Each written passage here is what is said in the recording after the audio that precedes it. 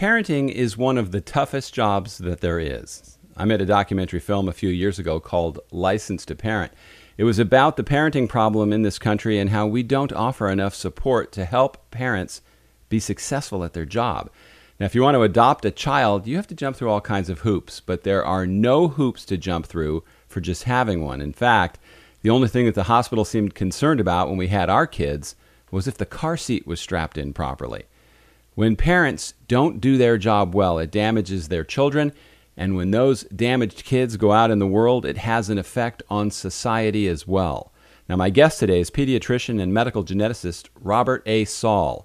Dr. Saul developed the Parental Awareness Threshold. It's a simple framework that guides parents and guardians to actively parent with self-awareness, empathy, and compassion, where children learn to build nurturing relationships as well as exhibit love and respect for others.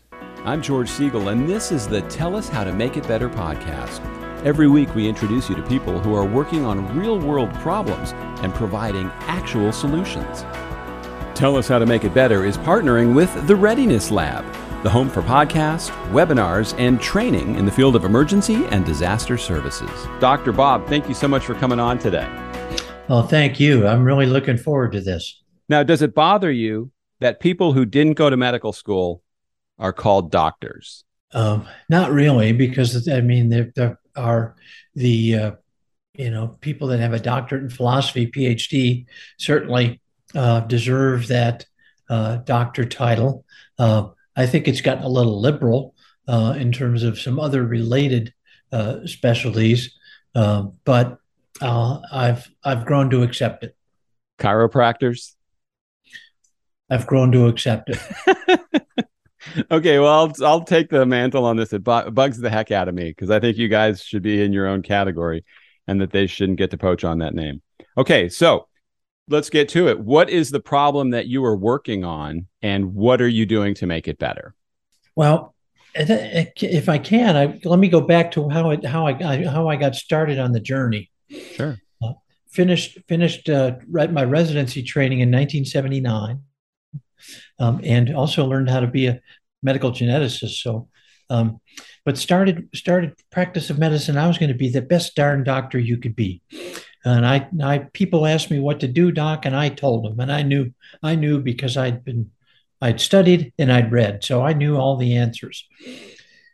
About 14 years into practice, I realized, I'm not paying back to the community like I should. And so I really needed to do better. And what could I do? I went to hear a talk at the same time, and I heard someone say that whatever happens in your community, 12 words that have had a profound impact on me ever since, and will be relevant to everything we're talking about in terms of parenting. I am the problem. I am the solution. I am the resource. So for anything that happens in the community, you need to take personal ownership in it. It's not their problem. It's got to be your problem. You got to be part of the solution. And to do that, you need to devote your resources to it. So it's not their teenage pregnancy problem. It's not their drug problem. It's not their homelessness problem. It needs to be mine. So it took me months to sort of figure out how to internalize that message. And I finally went to some of the folks in the community, put me in, I'm ready to do good work. And I got involved, even sort of smugly so, that I was such a good person, such a good citizen. Then April 20, 1999, two students walk into a high school in Littleton, Colorado, massacre 13 people and kill themselves. Asked myself, could that happen in my community? Yes. What have I done to make a difference? Not enough. That had a profound influence on me.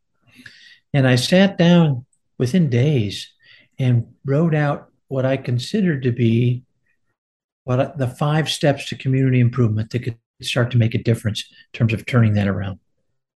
I put pencil to paper because that's what we used to do back then. Let me go through those 5 steps with you, because I think that's what I hope build all my conscious parenting on. Number 1, learn to be the best parent you could be. Parent, and I chose those words carefully. Parenting is a constant learning experience. You are never done, and it's lifelong learning, because as you get older, and think, oh, my kids are grown. I don't need to. No, no, no, no, no. You are never done with parenting. And even then, you become your parents' parent as they get older and need some more assistance. I certainly found that out with my mother. And then the best parent you could be. Not everyone has the same abilities. Not everyone has the same capabilities. Single parent homes, homes with significant socioeconomic challenge, homes with significant diseases like cancer or disabilities or a variety of things. Everyone has some potential impediment that's going to get in the way of being the best parent there could be. So my job was to help them learn how to be the best parent they could be. Now, it's a 40-year lesson for me in that Sure. I used to tell people what to do. And then as I became a parent and as I was a professional for much longer, I realized that my job was not to tell them. My job was to help gently peer behind the curtain, see the situation that was going on, establish a trusted relationship, and to help empower, to help enable them to be the best parent they could be. So that's number one. Interrupt me anytime you have any questions. No, no, Uh, I want to hear the list first. Number two is get involved. It's so important to get involved in your community in some way, shape, or form. There's so many ways of doing that. You can do scouting, you can do church, you can do school, you can do all of the above. You can do trash pickup. There's just so many things that one could do. And it's so important that parents do it and the children do it with them to get involved. Number three is a little related, but I think equally difficult at times. Stay involved. Sometimes it's easy to get involved, but sustaining that involvement can be difficult. Number four is probably the most intuitive, but seemingly the most difficult in today's society. Love for others. Uh, we have forgotten the golden rule and love thy neighbor. We seem to be shouting at and past each other in terms of understanding and empathizing with others. And then number five, I think, is the toughest: forgiveness. Being able to accept forgiveness and exercise forgiveness. I love the little book, and if you haven't read it, you should, by Mitch Albom called Tuesdays with Morrie. Hmm. Uh, and I Good book. and I simplify one of Morrie's messages in there, in that you need to forgive yourself first for what you're feeling or haven't done, forgive others, and then do it now. So those five steps were sort of my stepping stone. And over the next 12, 13 years, I wrote over 160 op-ed articles for the local newspaper, and then turned that into my first book, My Children's Children: Raising Young Citizens in the Age of Columbine. Because I think what we've lost track of is the goal of parenting for me should be to raise our children to be good citizens. That's happiness is not the goal. I don't think is the goal of parenting. Happiness is a blissful secondary side effect if we raise our children to be good citizens. Well, So I'll pause. one of the things that drives me nuts is when I see parents who act like they want to be friends with their children when they're young, as opposed to making the tough decisions and making the their imprint on them on what's right and what's wrong, because you wouldn't do the same thing with a friend as you would with a child. Do you see that as something you've come across a lot and as potentially a problem? None of it's done right. I mean, I think you do. I think your children should have this innate trust in you that you love them unconditionally, and but you might not love some of their behaviors, and so that's the issue that you're dealing with is the behaviors. Uh, I mean, I think if you're just trying to essentially capitulate or give in to your children so they'll be your best buddy, that's wrong because you're going to have to make the tough, like you said, you're going to have to make the tough decision. But you're going to have to be introspective about that, and we'll talk about that in terms of conscious parenting. You can't just think I got it all. You have to be conscious in terms of how you do that. Well, I made a documentary film a few years ago called License to Parent. And, we weren't actually advocating licensing in order to be parents. We were told by an attorney that violates the constitutional right that people have. But it would help if people had a better understanding of what the job of parent actually entails. Some people think they're getting a job that maybe until the kid's 18, then they push them out of the house and they're done. They don't understand it's a lifelong commitment. And I don't think they really understand all the day-to-day things that are involved in order to parent a child. Oh, I would agree. I would agree. It's tough. I don't know if you've seen the play or know the play, Dear Evan Hansen. Yes. Um, the opening number has two mothers with their teenagers lamenting what's going wrong, and I love it because let me just give it to you quickly. What one mother says: "Does anybody have a map? Anybody maybe happen to know how the hell to do this? I don't know if you can tell, but this is me just pretending to know. So where's the map? I need a clue because I'm flying blind and I'm making this up as I go." So the whole point of my work is to try to help set a paradigm about what parenting is about and how one can be more introspective about that to raise your child to be an understanding, empathetic citizen, and be a positive contributor to society going forward. Well, as a father of five children, I can say looking at it from the kind of assistance you get, and I'm not talking about financial assistance, I'm just talking about support. The only thing they really are concerned about is when you're leaving the hospital, whether that car seat is fastened in properly. Beyond that, you're kind of sent out into the world to figure it out on your own. And so one of the takeaways I thought from our film was we need to have more support for parents. We need to make more things available so there are resources for them to turn to when they have issues and concerns for being parents. Oh, absolutely. And I think we've lost if our education K through 12 is to essentially to prepare. The whole point of the educational system is to prepare us to be functioning citizens in our society. We've lost track of that whole process of citizenship and parenting in terms of how to do that in school. It's become unpopular because you can't tell me how to parent. Is the word I have in terms of freedoms. Well, I think you can. I'm not telling you how to parent. I'm presenting a basic paradigm of what parenting is about and how people can use that in a positive way. But I think the whole point of parenting is that it's whatever you do as a positive parent spills into everything you do in your life as a positive spouse, as a positive citizen.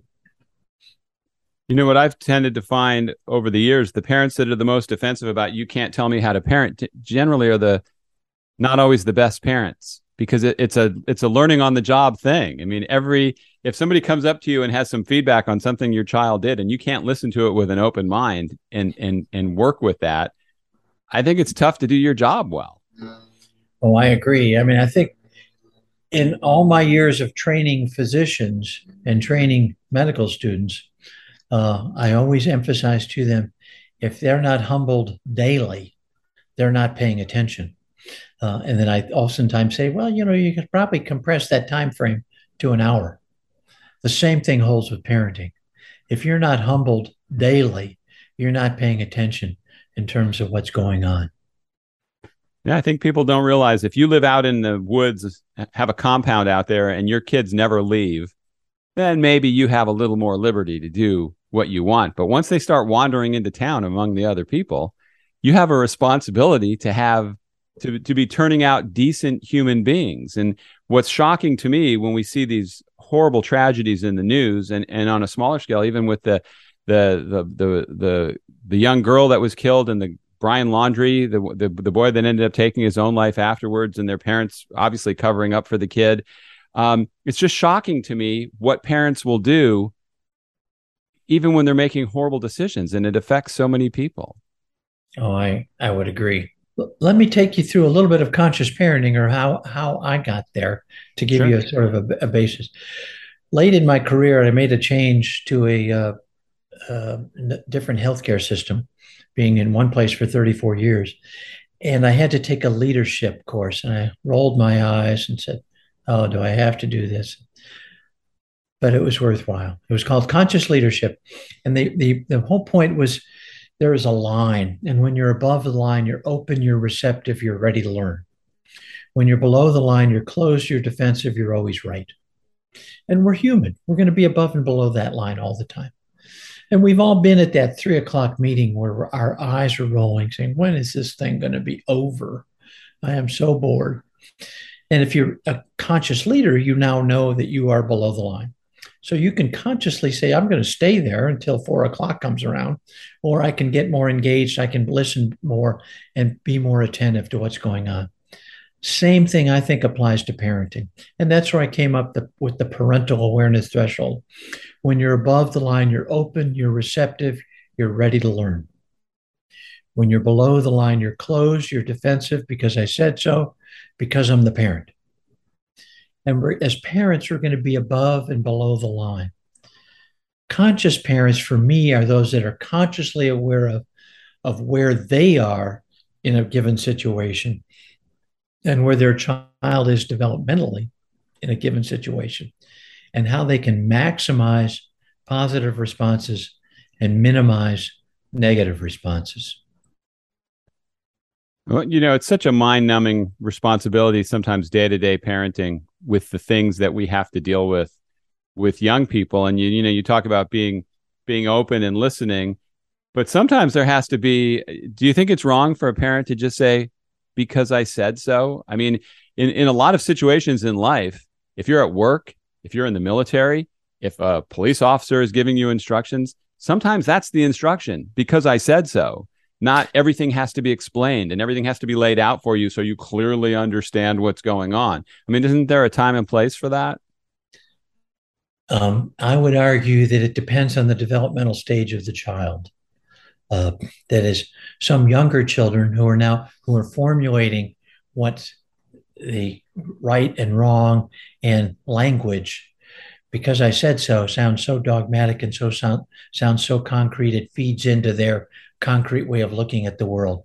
I think you can say, because I said so, but this is why I said so, because and this and that. Now, granted, at times we're going to be dismissive of our teenagers when they keep pushing our buttons, and we might say, because I said so. But I think we need to be careful. I think for almost every interaction, and this is probably not accomplishable, but I'd like to think that's the ideal. And there's a developmental or there's a behavioral issue that's obviously brewing because you're not pleased with what's going on. You need to pause, assess, and choose. You need to pause. Knee-jerk reactions are never good. You need to assess the situation, where you are individually. Maybe you're tired, maybe you're frustrated, or where the child is, and then choose a response. Now, in the moment, you might choose the wrong response. Hopefully, what you'll do in retrospect is just analyze what you did, what went right, and what went wrong. But I think that's so important. I'll give you a couple examples. I think my son was about 7 or 8. One night, he said something that clearly made me very angry, and I yelled at him. He just turned into a puddle. I mean, he was just because Dad had yelled at him. And Mom now was not pleased with me. We went into that family meltdown mode where nobody talks and just walks past each other for an hour or two. I'm sure that never happened at your household. But, since how long ago? So later that night, I said, "Son, I think I wanted to apologize for what I did. I think what you did was wrong because blank, but my response was totally inappropriate. And I want to tell you I'm sorry, and I want to apologize for that." And he said, "Dad, would you be quiet?" I said, "Why?" He said, "Because I hate it when you're nice." So, and And I'm not saying that to pat myself on the back, but it was a pause, assess, and choose kind of moment, even though that was over 20 plus years ago. Um, Another quick example, and again, you pick up your child from school, 8 years old. Child said, "Oh, mom, I'm so thirsty." So go through the drive-in, get a big, large soda of some sort, and say, turn around, hand it to him in the back seat. Don't spill this. Well, 2 blocks later, mom, the drink spilled. Well, and your first reaction, I told you not to do that. Now I got to get out, stop the car, and clean this mess up and everything else. And it might have been carelessness on the point of the child, but was it wise to get a big drink for a child in the bed? Maybe it was that quick turn you took that knocked the book bag into the drink. So pausing, assessing, and choosing can help. So even if you did yell and get very upset at the time, hopefully when you reassess the situation, so, in retrospect, I didn't do that well. What can I do better? And how can I rectify the situation going forward? So it's important you have your spouse, a good friend, your pastor, your pediatrician, somebody who you can help through this process and all these little hills and valleys that you go through as a parent.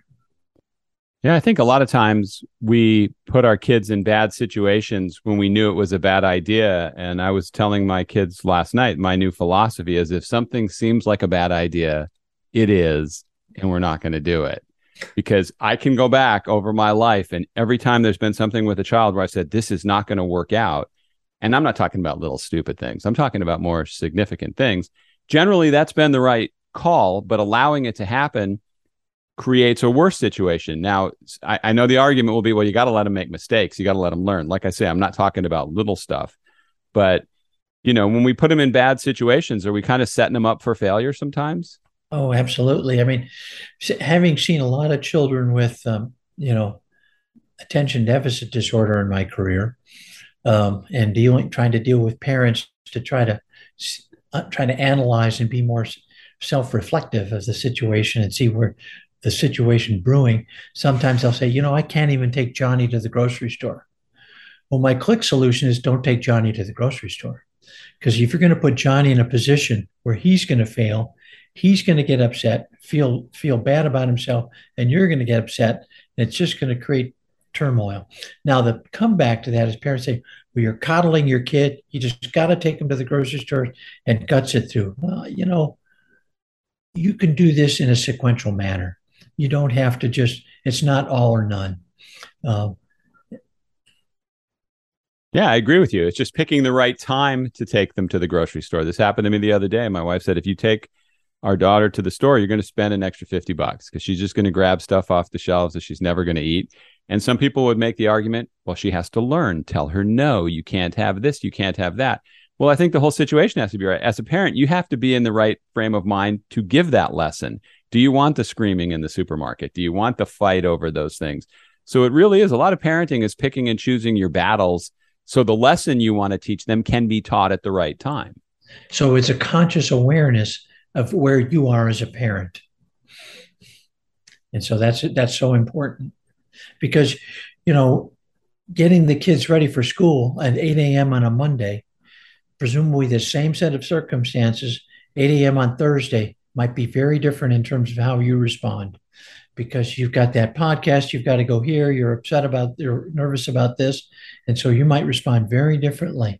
And it's important to understand where you are in that situation. If you have a kid who's chronically oversleeping and would be late, would you keep waking them up or would you let them learn the hard lesson by being late to school?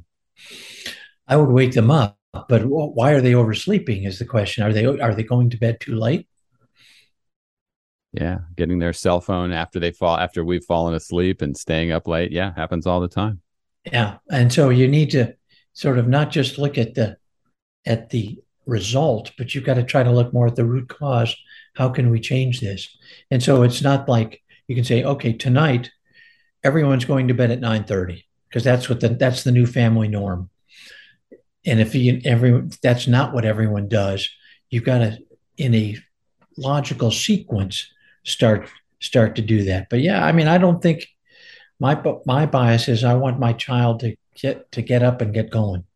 But I need to look back at how can I get more at the root cause of why they're oversleeping. And You so if know, I take their cell phone away yeah. after 8 o'clock, I remember when I was little, my dad was taking us someplace, and he said, "Be at the car at 7 o'clock in the evening because I'm leaving at 7." Well, smart aleck me wanders out there at 7:01, and I see the car headed up the driveway. He left without me. I got to tell you, I was never late again. I am the most punctual person I know because I learned that lesson the hard way, as opposed to them just maybe backing up and getting me and saying, "Well, don't do it again. I told you, I mean it." yes, but that it's not every child wouldn't have the same reaction. And let me use the example of physical punishment. I think physical punishment is wrong. Some people say, when I was young, my dad gave me a good whooping, and boy, it sure taught me a lesson. But we now know that children that suffer some physical punishment are much more likely to dole it out themselves in the future. And the analogy is not everyone that gets lung cancer, excuse me, not everyone that smokes gets lung cancer, but it sure increases your risk. Not everyone that gets physically punished as a child becomes a punisher or an abuser, but it certainly increases your risk. Not one I would want to take or to recommend to parents as a pediatrician. And because the word discipline, which is what you're hopefully doing, the root word for discipline is disciple, which means to teach. I think it's important that kids learn accountability. I agree with Oh, you, though. I don't think hitting is ever a way to get that outcome. So, how do we get parents to be more aware and open so they can look at the job that they're doing and evaluate themselves, give an honest assessment of how they're doing and how they can get better at being parents? well, I mean, it's as a pediatrician, was doing it for over 40 years until I recently retired, and it was in my one-to-one encounters in the clinic, it was having parents being more aware of the situation in terms of trying to understand how if the child, like the kid's driving me crazy. Oh, he knows how to pull my chain. He knows how to do this. He or she knows how to do that. Well, you just need to think through what's going on. You need to be more conscious about that. And that's what I did in my little book, Conscious Parenting. I tried to come up with sort of a paradigm and then look at the various age ranges when parents and children are having behavioral skirmishes and how to deal with it. It is not an exhaustive book. If this happens, you can't go to the index and find out how to do this. It's learning the paradigm of what parenting is all about. And again, my parents divorced when I was young. And I remember my mother did a fantastic job saying, I just want you to be happy, Bob. Now, fortunately for me, I didn't follow her words. I followed her actions and what she did in the community. So I think it's important that we want our children to be happy, but again, happiness to me is a blissful secondary side effect if we raise our children to be good citizens. And I know every generation has its own unique set of problems, but it seems like the way the world is going now with social media and access with bullying that happens online with such instantaneous things that can go out there to get reactions from people. Do you think this is maybe one of the toughest times of all to be a parent with all that's going on in the world? I think it's very difficult. Sometimes it's hard to compare because some of the conveniences are certainly offset by some of the negatives we have. But I think you're right. I mean, I think there's some basic talks as your children get older and become more responsible. Hopefully, in the teen years that need to happen as you get. There's obviously the sex talk in terms of concern about sex in terms of pregnancy, um, um, sexual diseases, and just the whole concept of how sex in a loving relationship versus just a spur of the moment thing. So hopefully that's a discussion that takes place over time with your children. When they become 16 and they want to drive, you should have an ongoing conversation about driving because they have now gotten behind the most lethal weapon of their young adulthood. And we certainly know that if you ask folks in the insurance industry or in law enforcement, we certainly know that. So there are obviously are certain rules in terms of they have to abide by. And if those rules are broken, then they calmly are their consequences. The same sort of thing should be happening in terms of social media use. And I guess you could say social media / video games, because they're in many ways they're certainly related. There certainly have to understand the long-term consequences, the short-term consequences, and there needs to be some parental control. So if you had to give one piece of advice to parents as we kind of put a button on this, one thing that they might want to take to heart and go, what would you tell them? Oh, that's a toughie. But my biggest thing is exercising, accepting, and practicing forgiveness. I think that's so important. Personal forgiveness, family forgiveness, and social forgiveness. I think that's what we have forgotten how to do. And when one learns how to forgive and be understanding, life is so much more different. That's good. And, another one that I like that I try to impart on my kids, because it's hard to earn it back, is trust. It's trusting that they're telling you the truth and that they're making the right decisions. Oh, absolutely. And, obviously the two things, or the one thing that goes hand in hand with trust is always truth telling. So as the child, when you recognize that there seems to be a big gap in the truth telling there, obviously you can say this is eroding our trusting relationship here. But it does go the other way too. As parents fib, sometimes we do some fibbing because we think it's acceptable in the moment. And I've certainly have been not known to do that myself. But it's easy for those to start stretching and bigger gaps in the truth. So we have to be very careful. Sure. Kids are very aware of what's going on in the house in most cases. I think they know when their parents aren't being straight with them in a lot of instances. I mean, the big thing that's going on now in terms of early brain and child development and looking at children that suffer from childhood trauma and children that have been able to overcome it in some way, shape, or form. The biggest take home that we found is that it's safe, stable, nurturing relationships that children have with adults.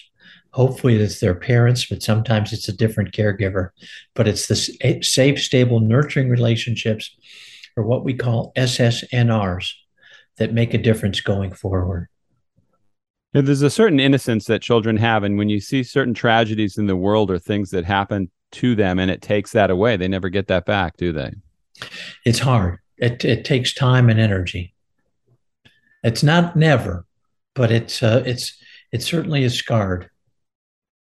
So what's the best way for people to follow you and stay with you on social media or get in touch with you, get your books? What's the best way?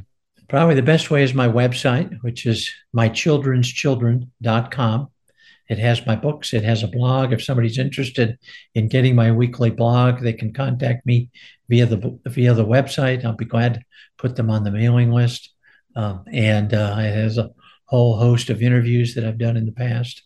That's the best way. And I have other social media sites, but it's my website is the gateway, the portal to all of that.